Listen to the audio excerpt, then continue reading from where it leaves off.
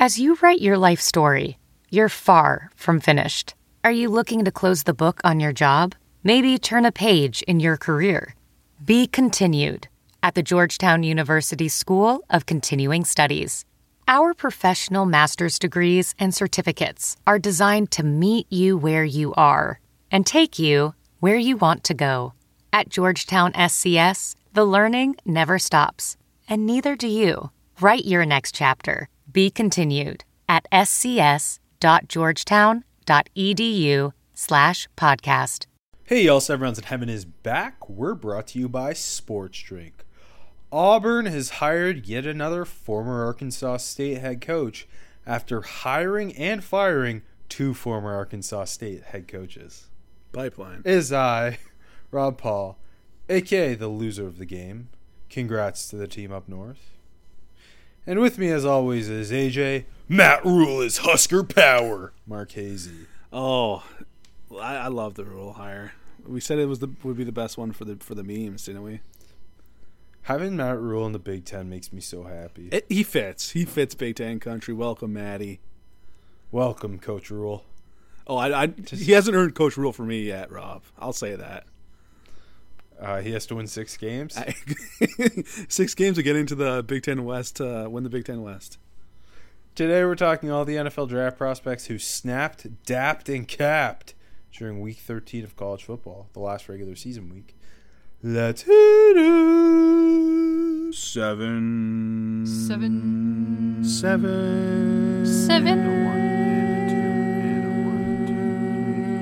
7 rounds in heaven with my baby, driving out to KC maybe, looking for Stroud or a Bryce Young. Who's gonna wear a Hawaiian shirt today? Who's gonna put ketchup on a stick? Who's gonna find a steal in the 5th?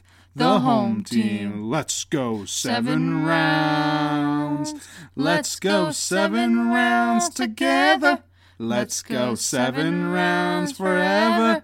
And that's a song. Today's episode of 7 Rounds in Heaven is brought to you by Sports Drink, your digital water cooler. Sports Drink is a newly created internet community that tries to find the intersection of sports and not sports. They're here to help us grow and to hate your favorite team. A rising tide lifts all boats, so go check them out online or on social. Go to sportsdrink.org or open Instagram and type in @sportsdrink, spelled like sports drink without the vowels. All we ask is that you close the door behind you. We're trying not to let the funk out. So much funk was let out on Black Sunday as several FBS programs relieved their head coaches of their duties. I think the most surprising one was David Shaw, although not fired, resigned from Stanford after, 11 years? Yeah, I didn't see that one coming. Do you think it was getting pushed out at all, or do you think it's just... The Athletic wrote an article, and apparently they talked to 2 high-up administrators prior to the BYU game, asking if Shaw's job was in danger, and they said no. So... I don't know. It's been hinted at that he was planning to kind of resign. Yeah. I know the guys on Split Zone Duo kind of hinted at it the last couple of weeks. I'm interested to see if he ever coaches. Because we know how good he is on the doing media for the NFL draft. I wonder if he just kind of steps into a role. And, I mean, he's a Stanford alum, coached there for so long. Can you really see him getting back into head coaching? He's still only 50 though. He seems older because he's been around for so long. Yeah, it's kind of similar to the Chris Peterson when he stepped down in Washington. Yeah, where it was just like he's still young enough that he could coach for 10 more years. And I know his name's actually come up for the Stanford job, but both Shaw and Peterson kind of similar makeup to me in that they don't have that true this is by no means a slight. I actually view it as a positive, but neither of that true football coach mentality. They're both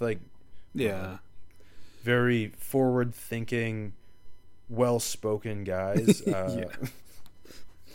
Not to say all football coaches are poorly spoken, but a bunch of meatheads is what you're calling the rest of the FBS coaches. Yeah. I'm gonna run through all the fired and hired and a couple names that have popped up, and you stop me when you want to talk on something. How about that? All right, that sounds better.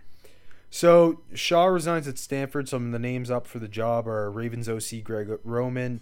Baltimore fans would be happy about that. Texans OC Pep Hamilton, Michigan OC Sharon Moore, and the aforementioned Chris Peterson. Willie Taggart's out at FAU after 3 years. Some of the names up for that are Florida A&M head coach Willie Simmons, Ole Miss OC Charlie Weiss Jr., and Florida State offensive coordinator Alex Atkins. The mighty Jake Spavital, done at Texas State. San Marcos needs a new man in charge. Some of the names are Wazoo OC Eric Morris, UNC OC Phil Longo, West Virginia OC Graham Harrell. Those all seem like too big for Texas State, but whatever. I agree. It's weird. Like, Texas State is a very underfunded program too. I think it's Lake Travis. Like, they use Lake Travis's indoor facility, and Spavital even said last year that their weight training center only has 10 power racks, while the high school has 48. Oh my god. Yeah. Yeah, but Lake Travis is a powerhouse, so. Yeah, it's true. It's true. Phil Montgomery out at Tulsa, despite a 10-win year in year 2. That was a while ago now. And that's Zaven Collinger. Some of the names up for this are Incarnate Word head coach G.J. Kinney, former quarterback. That's the one. Texas receivers coach Brendan Marion, former receiver there, and former Virginia Tech head coach Justin Fuente. I didn't see that one. Yeah. Also, Marcus Arroyo out at UNLV and Tim Lester out at Western Michigan. Chris Vanini and Bruce Feldman haven't written the articles on who could be up for those gigs yet. So the Arroyo firing is like, what do they expect him to do? It was a bad hire at the first place. Like, he's the guy who, I mean, Mario Cristobal as well, but Marcus Arroyo was the play caller when Justin Herbert was totally misused at Oregon for several years. I don't know. I feel like UNLV to me is such a strange job because you're in Vegas. That should be marketable to some extent. Definitely. There's obviously, there's legit high school programs in Vegas, like Bishop Gorman. Exactly. And I feel like it should be a program that really takes advantage of the transfer portal. Yeah, but I don't know. That is a weird one. Is it a sleeping giant a la Colorado, or is it just really bad? Probably the latter, but it'd be fun if they're good. Western Michigan also, Tim Lester being out. Western Michigan's turned out a couple quality head coaches in recent years. That's not a bad MAC job. No, it's a pretty good one. I know, like, they were, a bit down this year, but they lost some legit talent. Sky Moore included. Yeah, exactly. On the other side of it, a couple hirings. Luke Fickell shockingly leaves Cincinnati for Wisconsin. Some of the names up for the Cincinnati job are Iowa State head coach Matt Campbell, Wisconsin DC Jim Leonard, Michigan OC Sharon Moore. Hugh Freeze leaves Liberty for Auburn. Some of the names up for the Liberty job are Coastal Carolina head coach Jamie Chadwell, Indiana's Tom Allen, and Arkansas's OC Kendall Briles. Oh, God. Then Brent Key was retained by Georgia Tech after going 4-4 as interim. And Coach Rule was hired at Nebraska. Cornhuskers are back. And Kenny Dillingham hired by Arizona State, which I think sneaky awesome hire. Yeah, that's your guy. Go talk about your Dilly guy. Well, one, Arizona State's a legit sleeping giant. Yeah. Because that state had such a population boom over the last decade. And you're seeing more and more quality, not just recruits, but quarterbacks specifically come out of Arizona and leave the state, spurn the Pac-12. And so hiring a guy who, one, is from Phoenix, two, his alma mater is Arizona State, three, he just had a successful season as the OC in the Pac-12. I think that's, and four, he's 32. Like, I think this is a sweet hire for a long-term rebuild coming off the Herm Edwards fiasco. I don't know. I might have fallen for him during his press conference. I quite liked what he was saying. I think he gets it. I think he understands the marketing side, especially in the era of NIL and the transfer portal. So I think that's a very good long-term move. It might not pay off for 3 years, but I like that one a lot. For Fickell, pretty surprising. I mean, when they first, brought in Jim Leonhard, we talked about like how poor would he have to be to not be the permanent head coach? And I don't know if he was bad, but I guess when you can land Luke Fickell, you can land him. I think that's a pretty perfect fit. It feels like we've been just waiting for Fickell to enter the Big Ten for a few years now. And then on the flip side, candidate you didn't name, I think Cincy should go after Brian Hartline. Maybe too big of a step, but I think that's the one. I think that's the perfect one. I don't think he's ready. Of course you don't. Sherrone Moore's not ready either, so. Also, I think Wisconsin hires Jim Leonhard if they can't get Luke Fickell. Absolutely. Right? Yeah, absolutely. But the other thing is, too, Jim Leonhard, I don't think it'd be shocking if Fickell wanted to retain Leonhard as DC. I don't think that would be the most shocking thing to see Jim Leonhard take that gig. At the same time, I could see him going to the Packers, who are still in need of a DC. Yeah. And I think that'd be a solid hire for Cincinnati, which is funny if they just swap. It'd be really fun if they just swap. I just think that Leonhard can get a better job than that DC gig back there, I do, too. I think that would be purely because he loves Wisconsin. Yeah, I respect that. Who doesn't, though? He should be the Packers DC, though. You're right. I do really like. I think Sherrone Moore would be a really great hire for Cincinnati. He would, almost as good as Brian Hartline. And boy, has the shine come off Matt Campbell. Yeah, what is up with that? Being is Cincy an upgrade over Iowa State? I guess so. He's from Ohio. Yes, I know. Played at Mount Union. That stuff makes sense. I do think it's easier to recruit Cincinnati too. Yeah. Especially with the move to the Big 12. Yeah. Also, Auburn, I don't even want to get into the Hugh Freeze thing. I think it's gross negligence to hire that man as a head football coach, Agreed. given not only his NCAA infractions, but his off the field garbage as well. Yeah. He is I don't know. That's just so Auburn of them, though. On the field, I don't even think he's that good of a coach. So I'll say that. Oh, he's very overrated. Yep.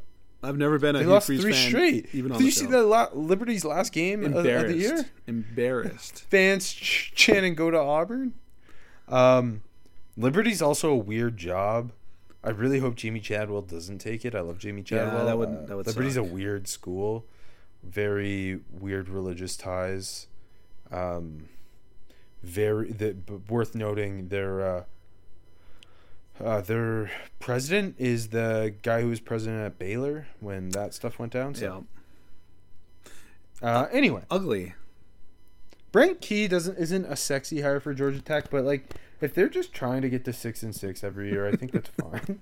Yeah, And I mean, hey, it sounds like they missed on they couldn't get Willie Fritz to leave Tulane, and this was the fallback. Willie Fritz would have been a great hire. Some people were reporting it was happening, and then I'm guessing Tulane just upped the ante. Tulane low key has big donors. Of course. The Bensons are donors, aren't they? I'm a donor. Go Green. Go Green Wave. Okay. Now we have to get through the Senior Bowl, East West Shrine Bowl stuff. Then we're into the meat of the show. We'll fly through the meat of the show. Okay, How about that? sounds good. This is what we really want to talk coaches and the coaching and the Senior Bowl stuff just purely because I love talking about it. I hate the actual show. Let's do it. All right, Senior Bowl acceptances offense. Then we'll do defense. Cincinnati receiver Trey Tucker, South Alabama receiver Jalen Wayne, Cincinnati tight end Josh Wiley, Utah offensive tackle Braden Daniels, Ole Miss guard Nick Broker, Notre Dame center Jarrett Patterson. I just love naming a bunch of people in a row. That's why this show exists. I think next year we should just save it until the whole team's announced and we have you read the whole thing off. And That'd be pretty good for me. Good test of my will. Who do you like from that first bench? honestly, I was just listening to you name names. I wasn't even paying attention.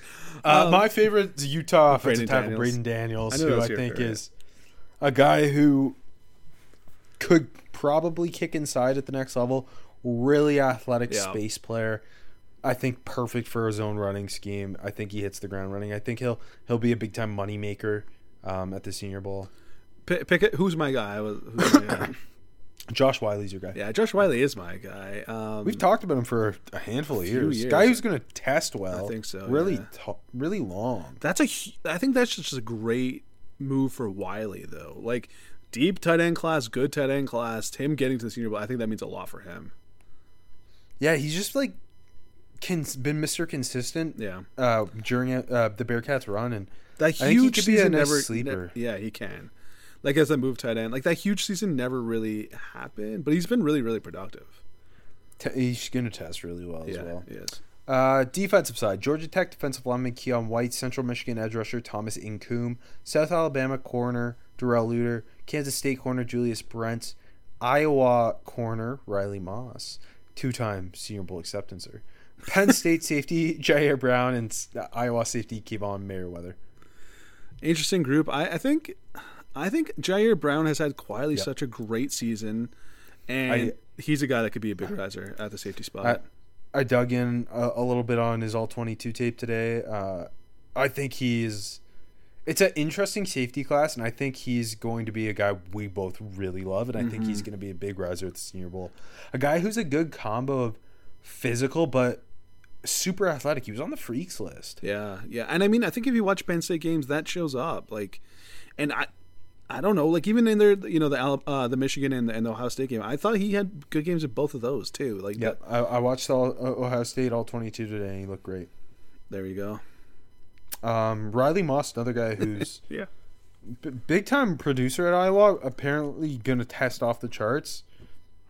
And it's just funny because he accepted for the Senior Bowl last year, ended up using his COVID year to go back. Now he's back at the Senior Bowl. This is a big one for Jim. Now some East-West Shrine Bowl acceptances. Just a couple. Tulsa running back Deneric Prince, Michigan tight end Luke Schoonmaker, Grand Valley State offensive lineman Quentin Barrow, San Jose State defensive lineman Valami Fehoko, and Ball State corner Nick Jones. So a good haul for a Galco and company there. Got to start with my guy, Luke Schoonmaker, baby, who's had a really, really productive season for Michigan. Has been banged up the last few weeks, but just like that's like a guy that you're just going to take in, day 3, and he's going to stick around for so long and just be a really solid blocking tight end that's not going to drop balls. And Deneric Prince, a guy we Yeah. talked about in recent weeks, the Texas A&M transfer, who's been quite productive at Tulsa the last couple of years, has really blown up the last couple of weeks, I think is one of the most underrated running backs in this class, and a guy who could go in the 4th, 5th round and provide some instant juice into a backfield with his combo physicality and burst. Yeah, he's going to have a big week. And Fehoko, too. That's a good one. Can Fehoko. open some eyes big time, yeah. All right. That's that. Let's get into college football week 13 superlatives, the final week of the regular season. Unless, sorry, Army-Navy. Actually, Akron-Buffalo. And Akron-Buffalo. I don't know why that game isn't being played right now. Why is it 1 o'clock on Friday? But Buffalo played like 2 days ago, so like I kind of get it, but like at the same time, I still don't get 1 o'clock Friday, but I love it.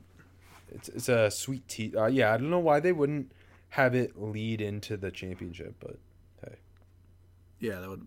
Yeah, right. Like I played a halftime of the championship game. it'd be cool. All right, best freshman. I got a lot of bloodlines between my freshman and sophomore this week, and I'm starting with Travis Etienne's brother Trevor. Yep. Ran for $129 to score against Florida State on Friday night for the Gators. He looks like the real deal. I thought this was like we've watched Florida not too much, but like I think this was and he's kind of like up and down, and I thought this was the first game where it's like, oh yeah, this is the real deal. Like this is the big time flashes. Had that like a huge touchdown run to tie the game. This was the best game of his season for sure. Yeah, but kind of more stout Yeah. than Yep. Travis. A little more power behind the pads. Maybe not the same type of gliding running style, but but at the same time, very very fun runner. Hey, he still got that top end too. And my other one, I went with Oregon State running back Damian Martinez, who is also a rugged runner. Ran for $103 against the Ducks in a crazy Beavers comeback in the Civil War, or game formerly known as the Civil War. And he's been really good all year for them. They just run the hell out of the ball. They do. They do. That was a fun game.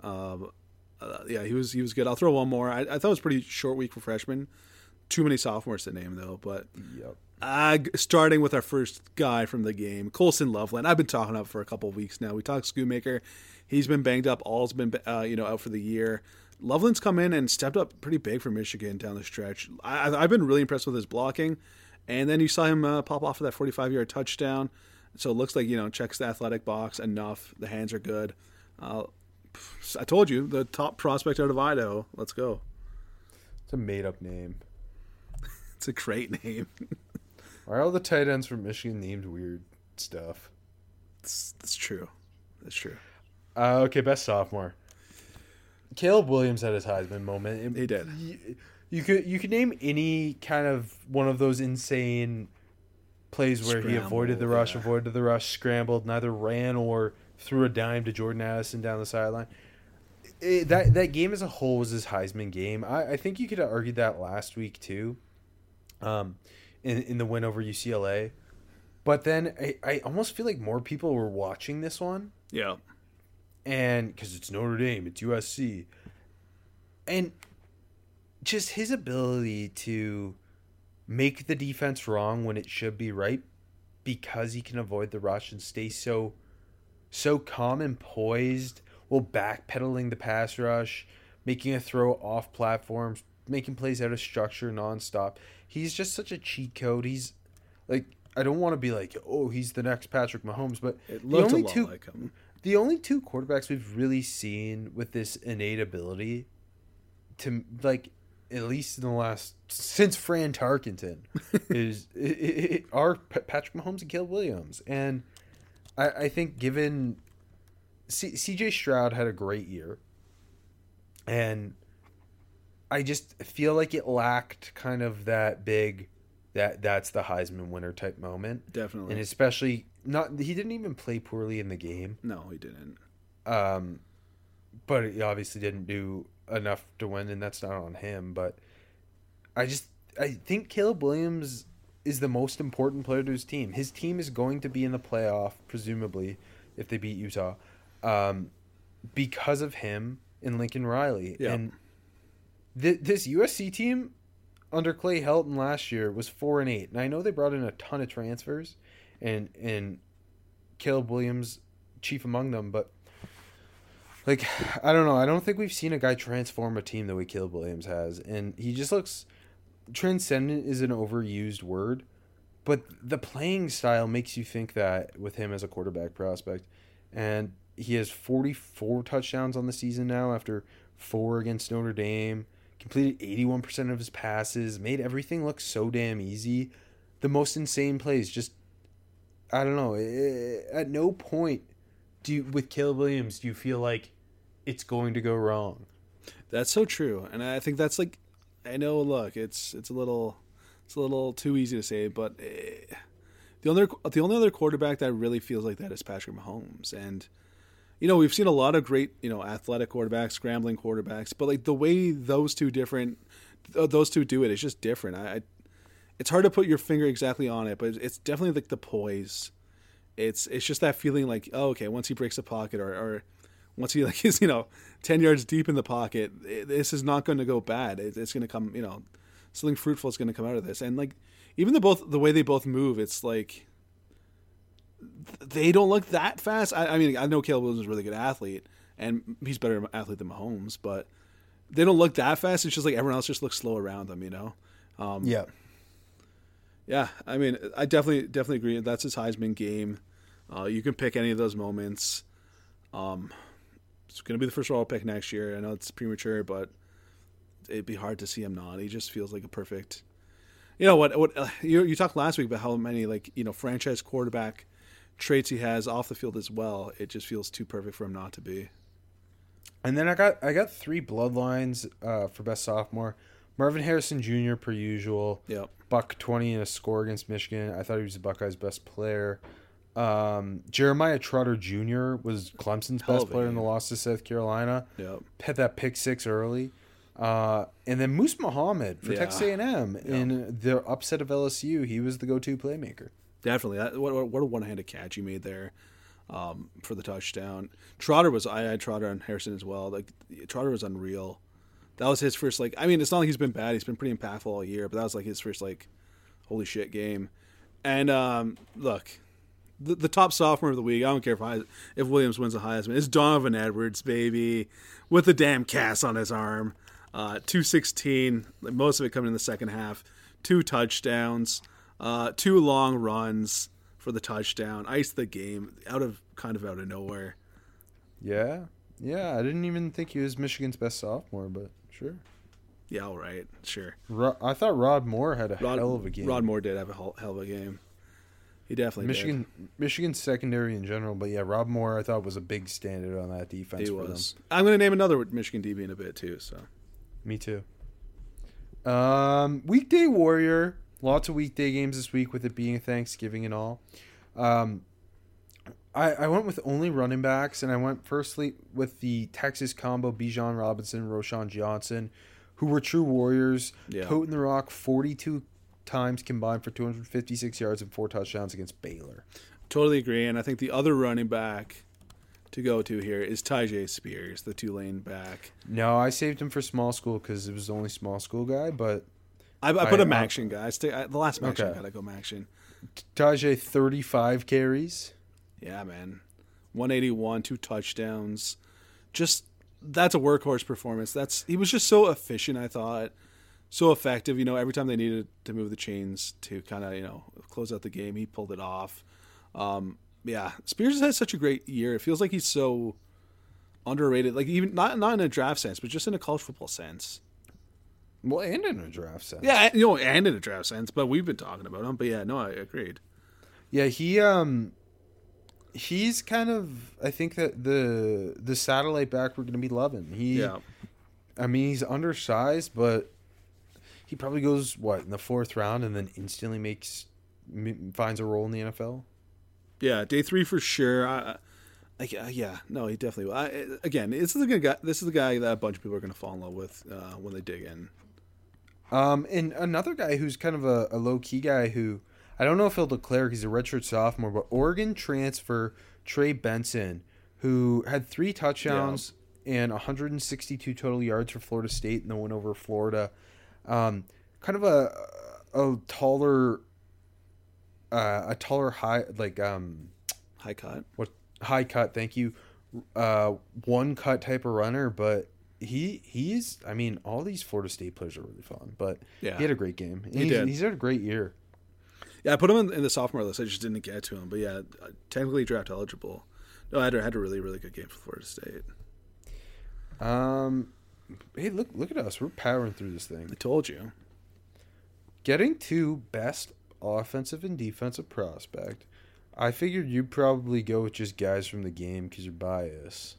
I didn't put anyone from the game here. Well, to me, the real game was the Iron Bowl, so I went with 2 Alabama guys. I have the Alabama guy in defense, but on offense, it could have been Bryce Young, but I ended up going to Devon Shane, the A&M back, because I thought just that 38 this is old school football, but 38 carries, 215, 2 touchdowns, that type of bell cow performance in the upset win off LSU. That's a top 10 team. That's a potential playoff team, Rob. So many of the best college running backs were bell cows this week. Yeah, which is a lot of fun. And Shane's a guy that he's never gonna have 30 carries in the NFL. I mean, even in an NFL that now is kind of the running game's coming back in fashion. But I don't know, man. That's a hell of a performance for I don't know if he's ever had this many carries in his career. But the way how physical he ran, I thought was so impressive. I was gonna say, obviously we all know him for the track speed, but it was the consistency in which he was breaking first contact. And he had that one run down the sideline where he just refused to go down. It was like a 3rd and 3, and he carried 5 defenders, pick up 10 yards. So the things like that. I don't know how much his lack of size is going to impact him in this class, because just based on pure talent, he's clearly like a top 50 player, Yes, I think. But just given that position and the importance of size for longevity, I wonder how that falls with him. Agree, but that's kind of why I think this performance is so impressive for almost 40 carries, being so physical. It just feels like that's gonna be one where like a scout who's pounding the table for all the explosiveness he can do, maybe gets that old school football coach on board. You know what I mean? Like it's like, oh, he can haul the rock. I don't know. But yeah, what a game for Shane. Yeah. I went with Bryce Young. We threw for 343, 3 scores, ran for another score in the Iron Bowl. It just felt like this was, he's the best quarterback in this draft class. He was hanging in that pocket, making every throw, exposing Auburn's secondary. He had that sick throw to, I think it was Ja'Cory Brooks. He had a couple big ones, Jermaine Burton. His ball placement and his poise, I think, just were on full display. And the arm talent, I think, is underrated with him. Some of those throws were really, really impressive. I agree. Yeah, and just like it felt like maybe this says more about Auburn than Bryce, but it felt like more of the Alabama offense was clicking as a whole in this game, and Bryce Young was that point guard operating the thing, versus what we've seen him have to do earlier in bigger games this year, where it's like he has to put the entire team on his back because of the talent deficit on whether it be one game the receivers, the offensive line, the next, like the lack of talent there. It's been a lot of Bryce Young having to shoulder so much and not getting to just show he's got the makings of that franchise quarterback who can consistently win from the pocket. And it just felt like this was a lot more like his sophomore year, where he was just hanging in, making every throw, and just everything felt so easy, like how it felt easy for Caleb Williams against Notre Dame, you know? Yeah, no, I totally agree. And I mean, we've talked a lot about like the lack of supporting cast this year, which is shocking to see at Bama. But like obviously he had a good playmakers around him last year, but it wasn't like this like imagine Bryce Young in the Mac Jones year, like with those guys around him, like that would, like this year's Bryce Young, like that would have been absolutely wild. And yeah, almost feels like it's been a bit of a detractor for him. But no, I agree. This it felt like Alabama's offense finally woke up, and that's why they're going to sneak into the playoffs. Hey, this team could beat Michigan probably. Yeah, haha. No, Ohio State can't. So this team could beat LSU. I'll say it. They couldn't beat them earlier, but they could beat them now. Yeah, that's true. Defensive player of the week, I gave to Will Anderson. How about you? Yeah, I'm so happy. We haven't, honestly, I feel like because Will Anderson is so good, we know he's so good. We don't talk about him as much as if he had kind of come out of nowhere and had the season he has this year. Exactly, yeah. So it feels right that we both land on Will Anderson as our defensive prospect of the week. Last game of the year. Yeah. That's perfect. And yeah, he just, like, Auburn just didn't stand a chance against him. 3 TFLs, 2 sacks, 2 more hurries. Yeah. Just he was in his bag. He is such a ridiculous combo of explosiveness, power, and then the hand violence and the motor. And like, obviously Alabama's used him more as a problem solver this year, where they've lined him up in a variety of ways to kind of cover up issues in the front seven. But when they just let him pin his ears back and go, he's unblockable. It's like Khalil Mack at Buffalo-esque, his ability to do absolutely everything. Yeah. And like there was one TFL in the fourth quarter where like TFLs aren't as sexy as sacks, but he was lined up on the edge and he takes on the tight end one-on-one and just discards him and eats up the ball carrier for the TFL. And just things like that where he's just consistently wrecking shit. And I'm just glad we got to talk about him one more time. Yeah, for real. I know. It like when I wrote him down, like that's kind of perfect. The Will Anderson, Jalen Carter for top player in the class debate. It's gonna be a lot of fun. And like I mean, I don't think you can go wrong with either of them. It's just they're both so damn special. I put Carter somewhere later as a cheat.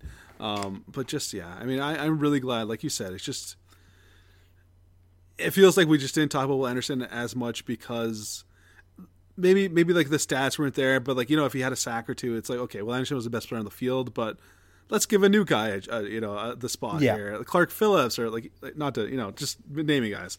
And then, it feels like this was the crescendo week, and he really outdid himself. Wonder if this was his last game at Bama. If so, a great way to go out. Well, it's worth noting that Boo Corrigan says it is not necessarily the case that Ohio State would stay ahead of Alabama this weekend, even though neither team is playing on Saturday. So you know what? Alabama could be back in the playoffs. So what the fuck does that even mean? Why would you put them? I don't want to get Don't into worry this. about it. As a Buckeyes fan, I'm so happy about this. Don't put us in the playoff. All right, shooting up the board. I feel like we have East Coast biased the hell out of Rome Odunze, the Washington receiver, who's been absolutely incredible this year, along with Michael Penix. Finished the Huskies regular season with over 1,000 yards, had like 7 100-yard games, went for 157 through the air and a score in the Apple Cup, plus that 5-yard touchdown run. They could not cover him. At 6'3", 200 pounds, his ability to sink his hips, I think, was perfectly showcased on that the stutter and go that he took to the house for the touchdown, where he sinks his hips, stops on a dime, and then just explodes through the route. This is a guy who, I know he's a redshirt sophomore. If he declares in a wide receiver class, it's a little open still. Yeah, let's say open. He's a guy who could seriously be a top 5 receiver in this class. Yeah, no, that's a good take. I mean, you watch him, and what doesn't he have? The size is there, the speed is there, the production is there. A lot more production than a lot of these other top receivers. I mean, yeah, you watch Odunze, and I like, my only thing is, like, I'm not sure if he's going to come out, but if he doesn't, he definitely is in the top 5 wide receivers going to next year. And if he does, I think he's got the chance to be. I agree with you.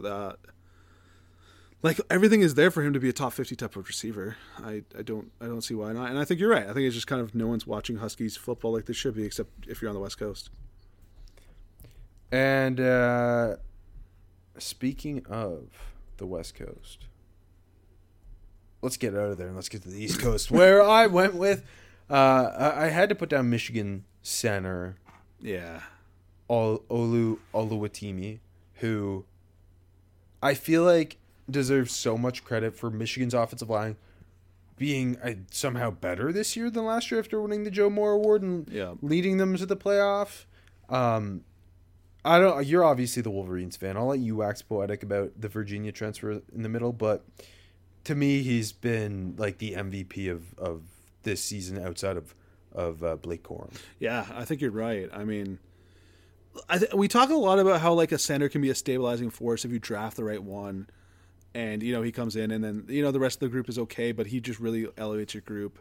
And like you said, like, just this offensive line looks better than last year's, which is crazy to say. And I think that's what Oluwatimi has done, that, like not saying the rest of the group isn't solid, and it wasn't going to be solid anyways. It's just, I think he's just elevated them to a whole nother level. And, like how much they use, like, the pin and pull game and how instrumental he is in that, and his ability, to get outside and make those key blocks, but also just like his ability on the inside too, like just straight up, like the block to spring the Edwards touch. I think it was the second Edwards touch or the first one. I can't remember. There's too many of them.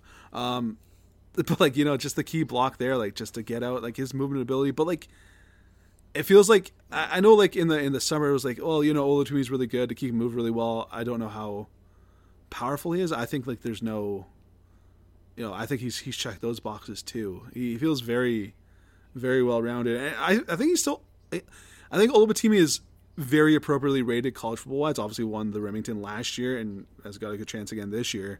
No, wasn't he just a finalist last year? No, didn't he? Linderbaum, I thought, won it last year.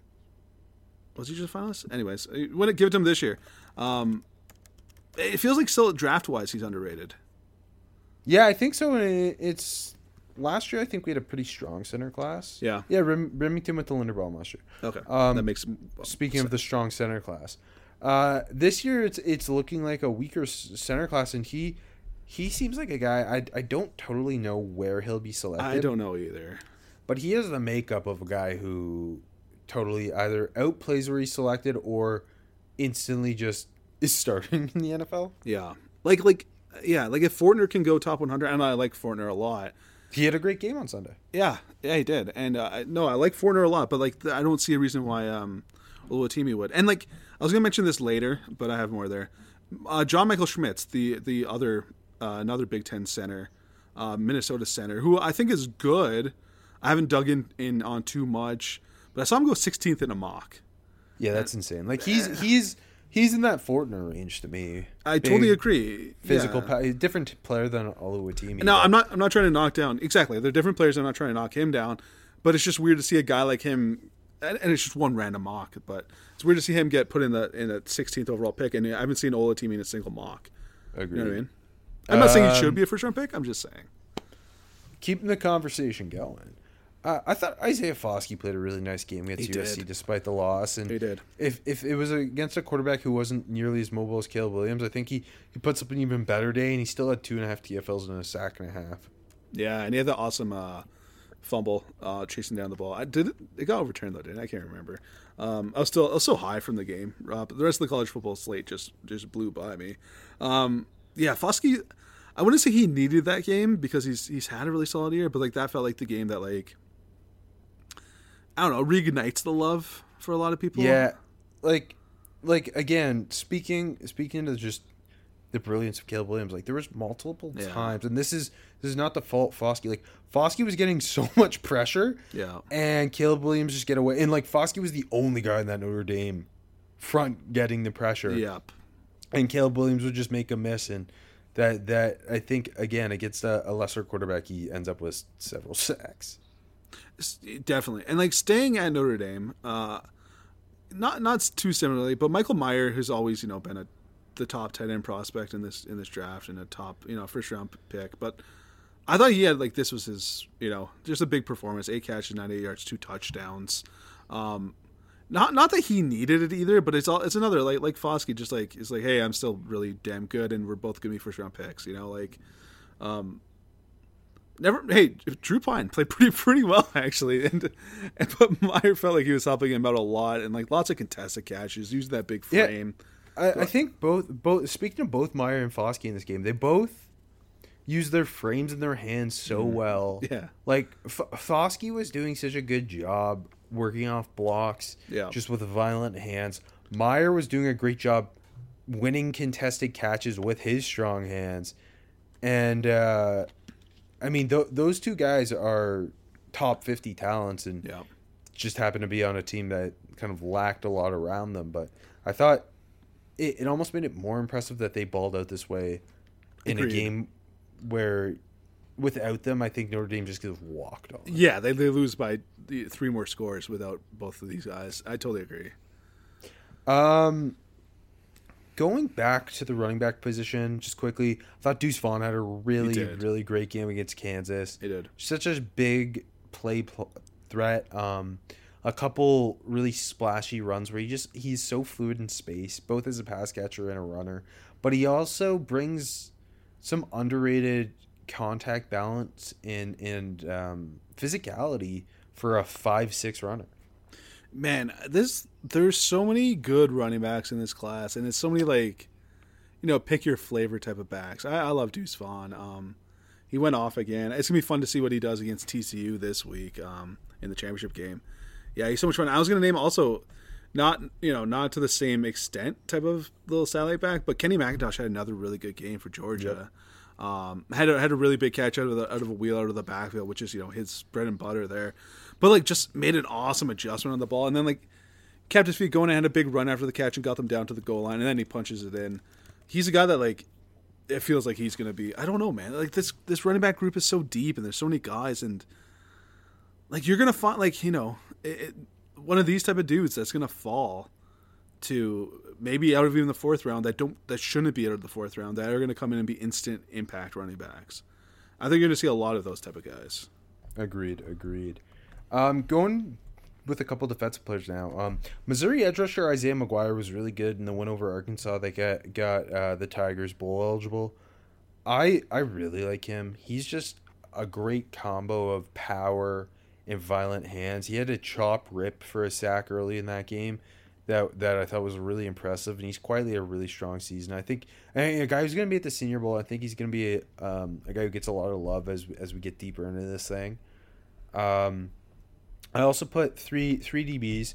Mississippi State corner Emmanuel Forbes, who was eating up everything in front of him in the Egg Bowl. He's a really just when he sees it, he goes. Whether it be attacking screens downhill or jumping routes for picks. He set the NCAA record for pick sixes. That's kind of wild. Not in this game, but just did that this year. Yeah. I think it's 6. And I also put Christian Gonzalez, who Oregon State couldn't throw the ball, but when they did, he had a wicked interception. Yeah. And then a guy I liked over the summer, who I think is going to be another quiet riser, Tanner Ingle, the NC State DB, who plays nickel, plays safety. He was a force against the run in this game against North Carolina. And it just felt like he was making every run stop around the line of scrimmage. And then late in the game, when North Carolina needed points, the game was tied. He intercepted that Drake May tip ball, and it was just a really impressive interception. NC State defense showed up for a big time this week. Speaking of the great state of North Carolina, I'm going to go to the South Carolina. I thought Zach Pickens showed up against Clemson. Had that big sack that we tweeted on the 7 Rounds in Heaven account on Twitter. Wow, we have so many followers now. Just discarding the guard, walked just easy. I thought he's had there's a lot of hype for him in the summer, and he hasn't had a big time year, but still just how big and fucking freaky he is going to get him drafted. Speaking of big and freaky, on the flip side, Juice Wells, baby, what a game again! 9 catches, 131, 2 touchdowns. His emergence in the last 2 weeks has been huge, and he's helped himself more than any other receiver, maybe not named Rome Odunze, the last couple of weeks of the college football season. Yeah, he's like clockwork. I just put him as my transfer pops on the scene. Yeah, he's always popping on the scene. Yeah, he's got. If I can name one more player, I'm a fan of Savion Williams, the other TCU receiver, and I never see love for him. And he 5 catches for 48 yards and a touchdown, not a monster game or anything, but I don't think he's some special dude, but that big body guy, he's always winning 50-50. He's huge. He's always winning 50-50 balls.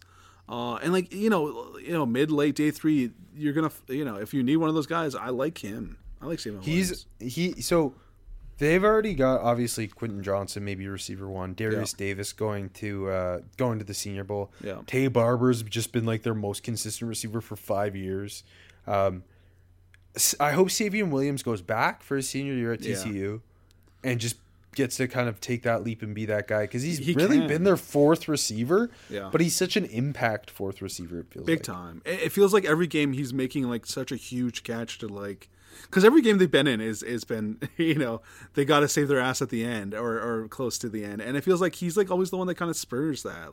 Yeah, I think he's been great. Want to get to sliding down now? Shoot, go for it. How many Buckeyes you got here? None. I thought they put perfect game. The rest robbed them. The long snapper messing up the fake punt robbed them. Yeah, that's it. He's sliding it.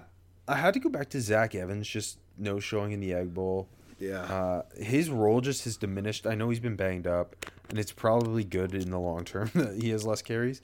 But I am interested to kind of see where his stock falls. Like we just said, there's so many running backs. So I think again, in the long run, as an NFL player, maybe not first contract, which hurts as a running back, but I think it's going to help him. But this year, going into the class with all these backs, I think it's going to hurt. He is obviously one of the most physically talented guys, and he's had he ran for 200 yards the week before in the loss to Arkansas. Yeah. And then, but between that was the Alabama game and this game. It's just been so inconsistent, kind of. And I'm just interested to see where everything ends up with him. And just obviously, Quinshon Judkins emerging as this complete Nick Chubb-esque force impacted Zach Evans. But Zach Evans still almost he ran for 899 yards, and just having no impact in the Egg Bowl was a little shocking to me after having no impact against Alabama. I think you're going to have, scouts come through and be like, well, you left TCU and they're making the playoffs, and then, you're getting showed up by a freshman. What happened? There's going to be a lot of those dumb questions, And the originally committed to Georgia, and they released him from signing, and Yeah. it'll be interesting for sure. Speaking of Buckeyes, I'll give you a couple. The Buckeyes secondary, I knew the corners were bad. We all knew the corners were bad. Denzel Burke has had a really not good sophomore season after a great freshman year. Lathan Ransom and Ronnie Hickman really struggled, specifically Ransom, after that big game against Maryland. They were just getting torched. Jim Knowles just kept them in man coverage, and they were just getting torched. JJ McCarthy it felt like he hit every big throw downfield. Yeah. And yeah, that was tough to watch for me. And I thought Cade Stover really, in a game they really needed him to be the tough guy, because let's be real, Ohio State's more of the finesse team. Michigan's obviously a tough team. Love to hear that. Cade Stover was like kind of the tough guy for the Buckeyes all year, with his ability as a run blocker and to make plays after the catch as a big body tight end. Just was not able to break anything after the catch. Wasn't as impactful as a blocker as I would have hoped, and he had 2 drops. Yeah, I'll mention him in my out of nowhere prospect in a minute there. Yeah, agreed with you. I'm gonna prospect versus prospect matchup. I put the trench play, so we can talk about that more later. Me too. Yeah, of course it's gonna be. Come on, I know we've talked about him a lot, but the season's done. I just kind of wanted to put a bow on it. Keyshawn Boutte just never had that impressive game. And I know early seasons like LSU's a mess. The offense is bad. Blah blah blah. They were ranked 5th. This team wasn't that bad. He just didn't put it together, and I don't know. He had one game over 52 yards receiving, had 1 touchdown all year. Just for a guy that so many people are like, yeah, this is the next dude, and is going to be a top 15 pick. It's gotten so disappointing that we barely even mention him anymore. Agreed. Go ahead. Oh, I was gonna jump to the Apple Cup if you don't mind. Oh, I thought everyone's sliding up the board in the Apple Cup to me, but.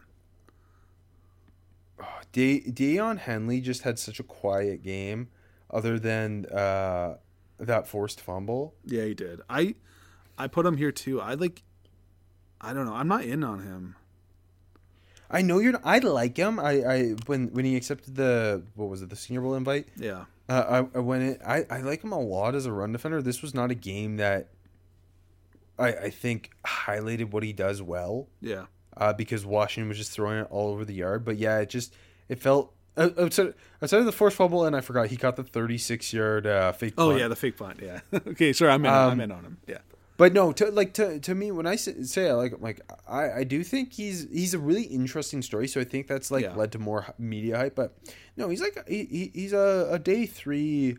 Oh, okay, that's fine. Yeah. Sure. Yeah. But people were there was a point in the season where he's late first round, and now I think people still kind of day 2-y. I don't know. I don't know. He's a really really good physical run attacking linebacker, but he's also lacks some size and struggles in space. And I think you saw that in this game. Yeah, I think that's just hard for me to get behind a good run defending linebacker that's not very big and doesn't play in space that's just it's hard for that to translate. A guy who I thought should translate big time, and it's not like he's been particularly bad. I just felt like Gervon Dexter has not stepped up his game. He went from having the first Utah, I think it was, where he was just a monster. Yeah, and then even after that, he had another game earlier in the year to where he has disappeared a ton. Yeah, I feel like he exactly disappeared is a good word. It's a good one. Yeah, it was it was Utah, and then it was Kentucky. Right. Yeah, and then kind of block him. Yeah. And then that's it. I haven't seen him. It's just he had a TFL against Florida State, but Florida State notoriously bad offensive line, even though this one's not bad. But you just expect him to to show up. And we talked about, Benson had a really good game up the middle. They ran the ball well. At the very least, if he's not pushing the pocket, just clog those middles with his big boy frame. And the other Florida State, not the other Florida D lineman is just a massive man too. I forget his name. I love him though. But those two in the middle, come on, there should be no running game. But anyways, Dexter is still so fascinating. But at one point in the season, early in the season, we thought this could be a top 15 pick. He's he's maybe just behind Jalen Carter. That's big words. But now it's Well, maybe is he even a second round pick? And Should you go back to school? should he go back to school? Yeah. So that's just a disappointing year. I feel similarly, not maybe on the overall season of Colby Wooden with Auburn, Yeah. but just Auburn's bad as a whole.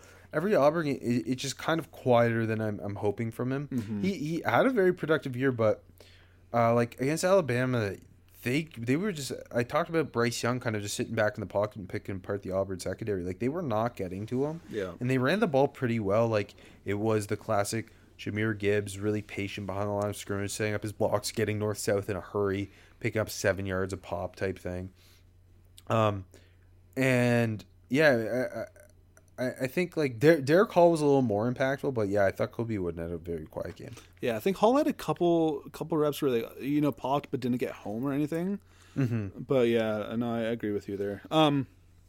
That's it for me. Do you got anyone else? Who were all yours again? I really just had Dexter, Booty, Henley. Yeah, no, that's really it. Dexter who? Booty. Oh, Keyshawn right, Booty. duh. Yeah. I was like, he's right. so nothing that, yeah, exactly. Sorry, I put down Brian Brzee. I thought he had a very quiet game against South Carolina. Yeah. I mean, maybe a little more of a deep cut. Arquan Bush was getting cooked against Tulane. that's a deep cut, but that's a good one. He's a guy who's like, this could be the best G5 corner, Yeah. and like Cincinnati's been producing guys, and I think Arquan Bush is an NFL corner, but yeah, I thought he was really struggling against Tulane. It's a good one. And Josh Downs, very quiet game against NC State. Not all his fault, but kind of struggling to make things happen after the catch had a drop. Yeah. Yeah, I mean, like I feel like sometimes it's tough to put on a receiver when the whole team is struggling. But yeah, yeah. Downs it's going to be. I mean, I think we're both huge fans of his. But yeah. Anyone else? No, that's everyone I got. If you want to get to out of nowhere, Yeah, out of nowhere prospect, a guy I've kind of been wanting to mention all year, and I think this is the game to do it. Mike Sainristil from Michigan. Like you mentioned on Stover, he was the one to what a play, knocking that ball out of Stover's hands, like full extension in the end zone. That was amazing play, and he's had a really good year. And if he looks like a real nickel prospect, like not early, but he looks like he can play. And if people don't know, he was a wide receiver his whole way up until converting this offseason, and 7 tackles, a couple PBUs, has been an impact player on the Michigan secondary, and he showed up in the game. you know, also was a receiver all the way up to their senior year. Who, Rob? Sam Shields, and they moved to DB and played in the NFL. I don't know why I pulled that, but that's what I got for you. That was my comp. I put Mike S. and I put Cornelius Johnson on the offensive side for Michigan. You know, Cornelius Johnson's career has been this guy's going to be a talented go-to receiver, and it's just been so inconsistent. Yeah. Like every once in a while he has a game where you're like, yeah, he's 6'3" with ridiculously fluid athleticism. Yeah. And then this was like the ultimate Cornelius Johnson game. 4 catches, 160 yards, 2 touchdowns, and just toasting everyone. I put him for made me look stupid. I think it was a couple times like, it was. overrated, or just sliding down the board, drops, not showing up. You were just trying to put a chip on his shoulder. It worked. It worked. But yeah, that fucking that post corner was just nasty. Like honestly, I figured it was just me watching it live. It's like, okay, Ohio State fucked up coverage bust, but it was just a disgusting route that he put on. I'm like, holy fuck, this is what he was supposed to look like. And he saved it. He saved it for the biggest game. So hopefully he can keep it going. For makes me look stupid, I went with Stanford transfer to USC, Austin Jones, who I didn't love at Stanford. And obviously we've talked about numerous times this year before Travis Dye got hurt that like when they were in a tough spot, they could really lean on Travis Dye. Yep. And I was very concerned when Dye went out for the season that they wouldn't really have much of a running game. The last 2 weeks in their 2 biggest games of the year, Austin Jones has been incredible, and they really just pounded the hell out of him. And he ran like he's 5'10", 201. He was running fucking behind his pads like an old school thumper. I don't know. I thought that was a hell of a performance after running for $111 against UCLA. I put him for one of my transfers of the week. I I'm right there with you. I thought he was pretty jaggy at Stanford, and I'm like, okay, whatever. Behind Dye, like you just said, Dye goes down, and he stepped up huge and ran his ass off. I feel like this is the type of performance that gets him a look as maybe like a third down, not third down, but like a third string back, mix it up type of back. No, that was a big time performance. I'm right there with you. And then obviously best prospect versus prospect matchup. We go with the trenches of both the game. sides, both sides of the game. I thought the offensive line kicked ass on both sides. Starting with Michigan because I don't know if you know, but they won. We talked about Olu. He was a monster. The whole offensive line. Ryan Hayes had a heck of a game. That guy made me look stupid too. Hayes was great, and like on the flip side, I didn't even think Zach Harrison was that bad. Like he had those 2 PBU, He was solid. The knockdowns, had a TFL. I thought he was solid. Not just the trench play, but Eichenberg. I thought he was pretty good. Had a couple like really nice open field tackles. Two thumb Tommy? 2 thumb Tommy, yeah, Tommy 2 thumbs. He wasn't bad either, but just honestly, Michigan's been a second half team, but I was still shocked at how ineffective they were in the first half running the ball, and then all of a sudden it just switched, and it felt like Edwards was hesitant in the first half though too, with the wrist. But anyways, it just flipped, and that offensive line really just showed up huge. And on the other side of the ball, I thought Paris Johnson was awesome. Yep. He just shut down whatever Michigan threw at them. And Mike Morris was clearly not healthy and didn't play the whole game, but the whole rotation he shut down. I thought DeJuan Jones was like solid. Had a couple penalties, definitely not bad in any regard. Interior was okay. White players okay. Yeah. The guards. They're without Matthew Jones too, but the interior line's meh. I thought Junior Colson had a nice game for Michigan. Junior Colson did have a really nice game. Yeah. No, they totally did. And yeah, it's just I thought both sides offensive line showed up big time, and just one I don't know. Just I think Ohio State going away. Chip Trayanum, by the way, should be the transfer of the week, but. Why has he not been playing running back all year? I don't know. I was a huge Chip Trayanum fan. Do you remember? Like multiple times as a sophomore, I had him. And then he was supposed to come to Michigan originally, if I remember correctly. And then Ohio State ended up with him. And then they've been playing at linebacker. And then it was like they saved, it's like, this is our physical back. We're saving him for the game. And it was working. And then they just stopped giving it to him. He really hasn't played very much defense this year. So it's just weird. Like, I don't know if that's like he wants to play linebacker and that's the thing. But man, he was an effective physical pounder. I don't get it because I feel like he's got a future as a guy that can mix it up a bit as a running back. I know because he's like as a linebacker he's kind of short and stocky. Like, I don't know, like not an NFL type of backer, but yeah, it's weird. I love Chip Trayanum. We'll see what happens after this. Like obviously he's gonna be back in Columbus next year, and Mayan Williams may be gone, and they may need him. But I think you're filling that Mayan Williams role really nicely. Or will he take Tommy Eichenberg's job?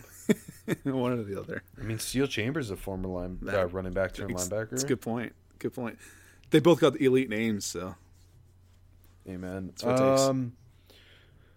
Prospect who outplayed the box score. I maybe this is a little funny, but I went with Anthony Richardson.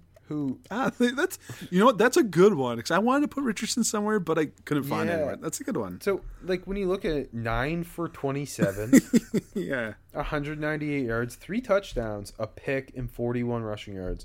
It's just like 9 for 27. But it's the throws he does hit. Whew, holy smokes! Those 3 touchdowns. And, like, the receivers were not terrible. I thought Ricky Pearsall's pretty good. Yeah. Sorry, Ricky Pearsall, who I actually put for transfer, who popped. They got nothing. There's so many drops. He could have at least been 14 of 27. Yeah. Just some of the freaking throws he's making are just he's like one of 5 guys in the country who can make those throws. Like the amount he can put on a football, like that arm is freaky. Obviously the athleticism is freaky. Someone is, I think, going to bet on this, right? Like if he declares, I don't know if he will.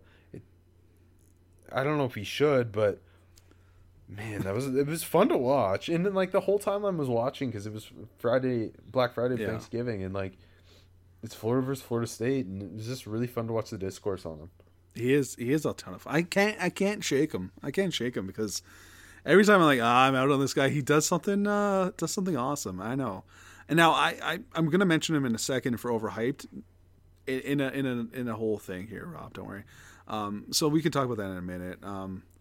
But my play the box score, I cheated. It was Jalen Carter. But I think like every week we could just alternate Will Anderson, Jalen Carter, probably for I know we have it for defensive prospect. We put a lot of new guys, but for outplay the box score, had a TFL and a half, but 3 tackles. I thought like until later into the game, Georgia didn't look good, and that was mainly the offense. But Georgia took the ball a little bit, and then UGA, which like more than they should, like it's more than they should. But I thought the one guy that's is always Jalen Carter is Jalen Carter. Like he's just disruptive as fuck constantly. And again, mentioned earlier, just seeing who's going to end up being the top dude in this class is going to be so much fun. And I don't think you're gonna be like I don't think anyone should be able to like arguing back and forth. Just pick one or the other, and I think you can't go wrong. I agree with you. It's gonna be fun. And I think just it's gonna be fun to see who goes above who, because I think they're gonna be 2 and 3 or 3 and 4, or 2 of the top 4 picks for sure. So, going to overhyped, I went with Noah Sewell, who I thought was very meh against Oregon State, as Oregon State ran the hell out of the ball. And then I was looking at a mock draft from that's the one I mentioned. Wait, the Draft Wire one that you sent me. Yeah, that was going to be my whole overhyped. Yes, go ahead. And they had him like 13th overall or something. Yeah. So my whole overhyped is it's Draft Wire. A writer I like a lot, but he had the quarterbacks. He had Will Levis 5th overall to Carolina. Okay, realistic. He had AR-15, our guy Anthony Richardson, 14th to Indy. Again, you said maybe someone bets on him, so whatever. But then he had Mike Penix to Atlanta, who had a fantastic year. Hooker to Washington at 20, maybe realistic, I don't know. And then Bo Nix. It's just like to the Jets, 22. Like, I don't know. I feel like we've moved past this, there's going to be 30 quarterbacks in the first round talk from the summer. And now we're coming back to this.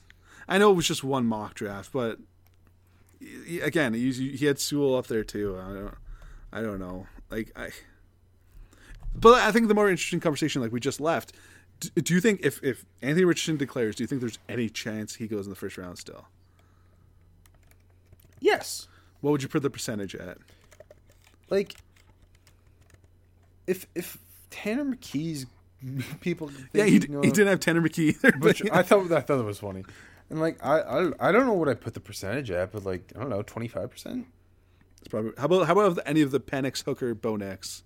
Straight up, I would take Anthony Richardson in the first round over Will Levis, I think. Okay, I don't want to get too deep because we got a lot of Levis stands listening.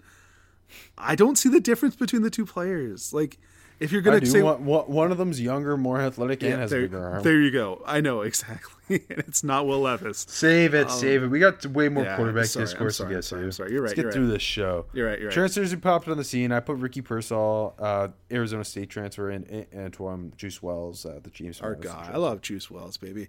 I put Austin Jones going to USC from Stanford. Also put JJ Pegas, who was I've never touchdown. He caught converted from tight end to defensive line at Auburn. Play. Go ahead. Do you remember when he ran the Wildcat for Auburn? Yes, it was the best. And now he's at Ole Miss. He played a solid game at IDL, at a TFL, and a batted ball. And then he did up to his old trick, catching touchdowns. It was great. Everyone was so happy. I loved it. It's just one touchdown, 1 yard, one catch. Great. So I just want to give him the shout out. All right.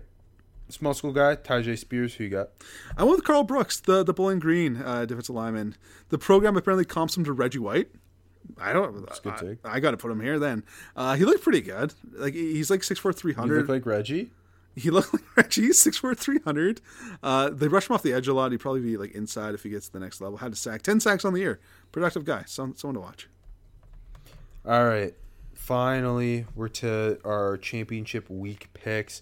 Week 13, I went 2-3, 32, 30-2 on the season. I went 3-2. I shouldn't have flipped on that Cincy Tulane game. Oregon State and Michigan brought me home though. I'm 29, 35-2, but I'm going 11-0 this week. So. Oh, that's impressive. I didn't actually pick Akron Buffalo, just so we're clear. We don't have to, but it's also not on TV, which I respect. Is it on ESPN Plus? I don't know. I looked on ESPN. No, they're just making all these kids go there. I think it's not being broadcasted, which is appropriate. I think. I mean, it really shows that the Maction kids love football. Exactly. If you want to see this game, you better be there. And if you don't, you're not. Period. Speaking of games I want to see, Conference USA Championship, Friday 8 p.m. on the CBS Sports Network. Couldn't Love even put them on CBS. regular CBS. North Texas at UTSA. Our Roadrunners quietly got another 10-win season under Jeff Traylor. I love bowl season because we finally get to talk about schools like this that we love. UTSA 8-point favorites. North Texas was dealing with the potential firing of Seth Luttrell, but then he made the Conference USA Championship, so now they can't really fire him. Really weird. Don't forget, former Yankees pitcher Austin Owen is the quarterback of North Texas. I feel like that's not been a talked about enough story this year. But yeah. Nope, and he's still got another year of eligibility. Let's go. He's 29 and married. Defensive side of the ball, North Texas has linebacker Katie Davis, who we enjoy. Our Roadrunners have a great pass catching group, including Zachary Franklin and Joshua Cephas. Frank Harris was quietly, like, if there was a G5 Heisman winner, it might be him. I'm going to run with the Roadrunners because no one can stop that passing attack. Oh, UTSA by 100. They're covering easy. This is the biggest blowout of championship week. Seth Luttrell wins this game and then gets fired. Yeah, that's right. Correct. Going to the Pac-12 Championship Friday night, 8 p.m. Fox. Number 11 Utah against number 4 USC in Las Vegas, Nevada. Trojans 3-point favorites in the rematch. Obviously, Utah won on the 2-point conversion 43-42 earlier in the season. Does USC win the game, make the playoff, get redemption for the loss? Yes, they do. But as much as I want to believe the Pac-12 bungles this, USC -3. Look, it is in Vegas, and Vegas might be up to their old tricks, but it seems like a very good pick. Just the way USC is playing right now, I don't see them dropping this one. Caleb Williams is too damn good. Agree. Utah also had starting running back Tavion Thomas. Yeah.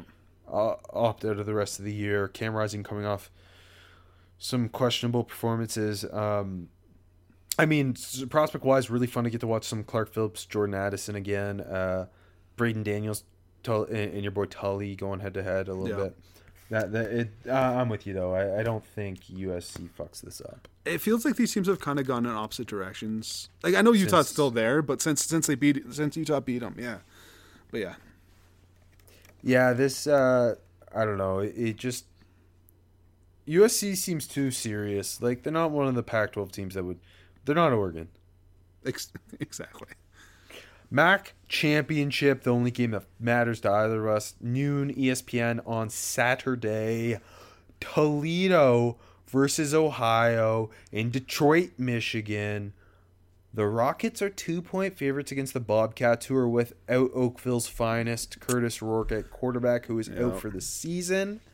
Jason Candle was kind of on the hot seat, but now is in the MAC Championship. His name keeps surfacing for every mediocre head coaching opening for some reason. I'm going to ride the Rockets. I think DeQuan Finn being the most talented quarterback in the MAC. If Ohio had Rourke, I would take them. Yes, I know. I know you would. And defensively, Toledo's got some players in Jamal Hines, Dallas Gant. Yeah. I think this is the toughest pick of the weekend. I'm going to say that. But I'm gonna keep on with the Cats. Ohio's got to win something this year, Rob. I think they're going to pull through. I know Rourke is out and that hurts, but C.J. Harris didn't look bad against Bowling Green last week. Ran for 3 touchdowns. Bangura, the running back, is always productive. Sam Dubs? Sam Dubs is always scoring, baby. Jacoby Jones is fun, too. The other receiver. I'm going to stick with the Cats. I think they're going to pull it off. The Team Destiny in the MAC this year. I like us taking opposing sides in this of all the championships. We're going to agree on the rest, but this is the one that matters. Yeah, this will be the one that breaks our tie. Big 12 championship, maybe the best of the championship games. I think it's got to be. Noon, ABC, number 10 Kansas State playing number 3 TCU in Arlington, Texas. Jerry's World. In Jerry's World, AT&T Stadium. Horned Frogs are 2.5-point favorites. The health of Quentin Johnston's important. Yeah. Assuming him and Kendra Miller are healthy, I'm riding TCU. This is a very Kansas State thing to do, would be to win this game. Yeah, it would be. It'd be bad for the Big 12. I don't think Will Howard's gonna be able to no to do it. I think Max Duggan, for all his warts, he does a good job giving his receivers a chance downfield. He's a very, very talented runner. Yeah. Defensively, I think TCU's got a couple different dogs in each at each level. We got Dylan Horton on the D-line, D Winters at linebacker, Tre'Vius Hodges-Tomlinson in the secondary. I'm gonna ride with TCU. Yeah, I'm going to too. I feel like TCU, if they're gonna bungle it, they wouldn't have dropped 60 on Iowa State. 2.5. I think they're gonna cover. I think they're gonna win. Obviously, they're pulling off. I'm Team of Destiny. I'm saying they'll beat Michigan. They'll win the Natty. Sun Belt Championship, 3:30 p.m. on ESPN. Coastal Carolina at Troy. Troy winning 10 games in John Summerall's first season at the helm. Coastal just got blown up by James Madison. They were without Grayson McCall. We don't know if he's playing yet. Coastal's 10.5-point dogs at Troy. I feel like this whole line rides on Grayson McCall. Yeah. If McCall plays, I'll take Coastal plus the points. I mean, I don't know what the line would fall at if McCall's in, but if he's in, I'm taking Coastal to win outright. If not, I'm taking Troy to cover. It's a really fun game because Troy's a really good defensive team. They've got the all-time tackling leader in Carlton Marshall. Yeah, baby. And Coastal's obviously runs the spread option, and it's a blast the way Jimmy Chadwell runs that thing. But Grayson McCall is the key. I'm gonna go with Coastal. We have to pick one or the other regardless of what's happening. I'm gonna lean on. I just feels wrong for me to pick against the Chants. 10.5's a lot of points. 10.5 is a lot of points. I thought I saw it smaller. So, but I'm gonna say with Troy. I'm gonna go Troy, Team of Destiny in the Sun Belt this year. If McCall was in, it'd be different. But no, I'm gonna go with the Trojans. SEC Championship, 4 p.m. CBS. The game that don't matter. Until LSU wins it. Number 14 LSU against number 1 Georgia in Atlanta at the Superdome. Who you got? Georgia's 17.5-point favorite. Yeah, I got Georgia. I got Georgia. I don't know. How much do we need to say? Let's move on to the real game. The Mountain West Championship, low-key good. 4 p.m. Fox. Yeah. Two teams that at different points this season looked like they were tripping up. Yeah, and now they're both the Mountain West kind of a down year, but both these teams rebounded. We got Fresno State at Boise State. I'm not gonna pick against Boise State at home. No, the Smurf I love is Jake the Haener, difference. but yeah. -3. Give me the Broncos. Buck up. Jake Haener's literally like when he got hurt, it looked like Fresno State's season was over. He came back. He's that's my dude, but. Yeah, I don't know. It's also worth mentioning Boise State quarterback Taylor Green, who took over for Hank Bachmeier, is a 6'6" freak athlete who had like a 90-yard touchdown run this past week and just won Freshman of the Year in the Mountain West. Really fun player. This is going to be a fun game, I think. Imagine if Jake Haener went to Washington. I know that's so random, but... He would have put up numbers. He would have won the Heisman. 4 p.m. ABC AAC Championship, a rematch with number 22 UCF at number 18 Tulane. The Green Wave seeking revenge for their loss. Green Wave 3.5-point favorites at home. I've ridden the Green Wave all season. Yeah. I'm not stopping now. Yeah, I can't believe I got off them last week. That was embarrassing for me. They're not losing again in New Orleans, baby. Go Green Wave. The ACC Championship, which at 3 weeks ago looked like winner would make the playoff. Now there's no way either team makes the playoff. The 8 p.m. ABC, number 9 Clemson against number 23 North Carolina in Charlotte. North Carolina 7.5-point dogs to Clemson, but I'm gonna take the Tar Heels. I feel like either way, like you feel bad making the pick. It's so true. It's so true. DJ Uiagalelei looked terrible this past week again. Yeah. But obviously North Carolina choked against NC State after choking against Georgia Tech. I don't know. It's gonna be fun in terms of seeing Drake May against this Clemson front. Exactly. But yeah. I guess that's why you watch. I'm gonna take 6 good Clemson players, 7 whatever the fuck they got there, against just Drake May and Downs. So I'm gonna take Clemson minus the points. Just that the supporting cast isn't enough, and the UNC defense isn't good. Yeah, that's it. You're already pretending Drake May is bad, like you think Justin Herbert's bad. Yeah, I definitely thought Justin call him Herbert a was social bad. media quarterback. Yeah, well, that's true, but that doesn't mean he's bad. All right, The only game that matters. the Big Ten Championship, 8 p.m. Fox. Purdue made it. Yeah, baby. Iowa, in the biggest choke of the century, lost to Nebraska to miss out on the Big Ten Championship. Iowa took one for the conference. I'm so happy Give them about the that. due. Yeah, they did. Purdue versus number 2 Michigan at Lucas Oil Stadium in Indy. Wolverines 16.5-point favorites. Michigan's gonna cover. Whatever. But the reason to watch is Aiden O'Connell. Aiden O'Connell and Charlie Jones on Purdue's offense. Defensively, your guy Corey Trice is a fun player at corner for the Boilermakers. I don't know. Sick. I'll take Michigan to cover. Go Blue, You know baby. what's fun? It's fun is like Purdue's probably going to throw the ball 60 times. Michigan Yeah. will run it 60 times. Yeah. Charlie Jones will Purdue's going to lose by 50. Charlie Jones will have 300 receiving yards though. Probably. Yeah, I'm sure. I bet you O'Connell and Jones have a good game. I think they will. It just. But like still lose by like 4 touchdowns. Yeah, I bet my prediction is this game will be close in the first half, and Michigan will play in the second half and cover.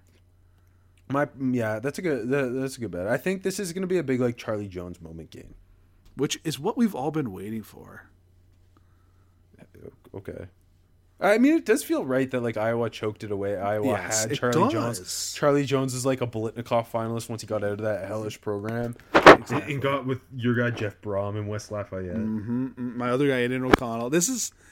I would rather see Michigan beat down Iowa again, but I'm just happy to see my Boilermakers there. It's gonna be a lot of Purdue fans in the crowd there. It's a close trip. And that's all she wrote. Can't wait till championship weekend.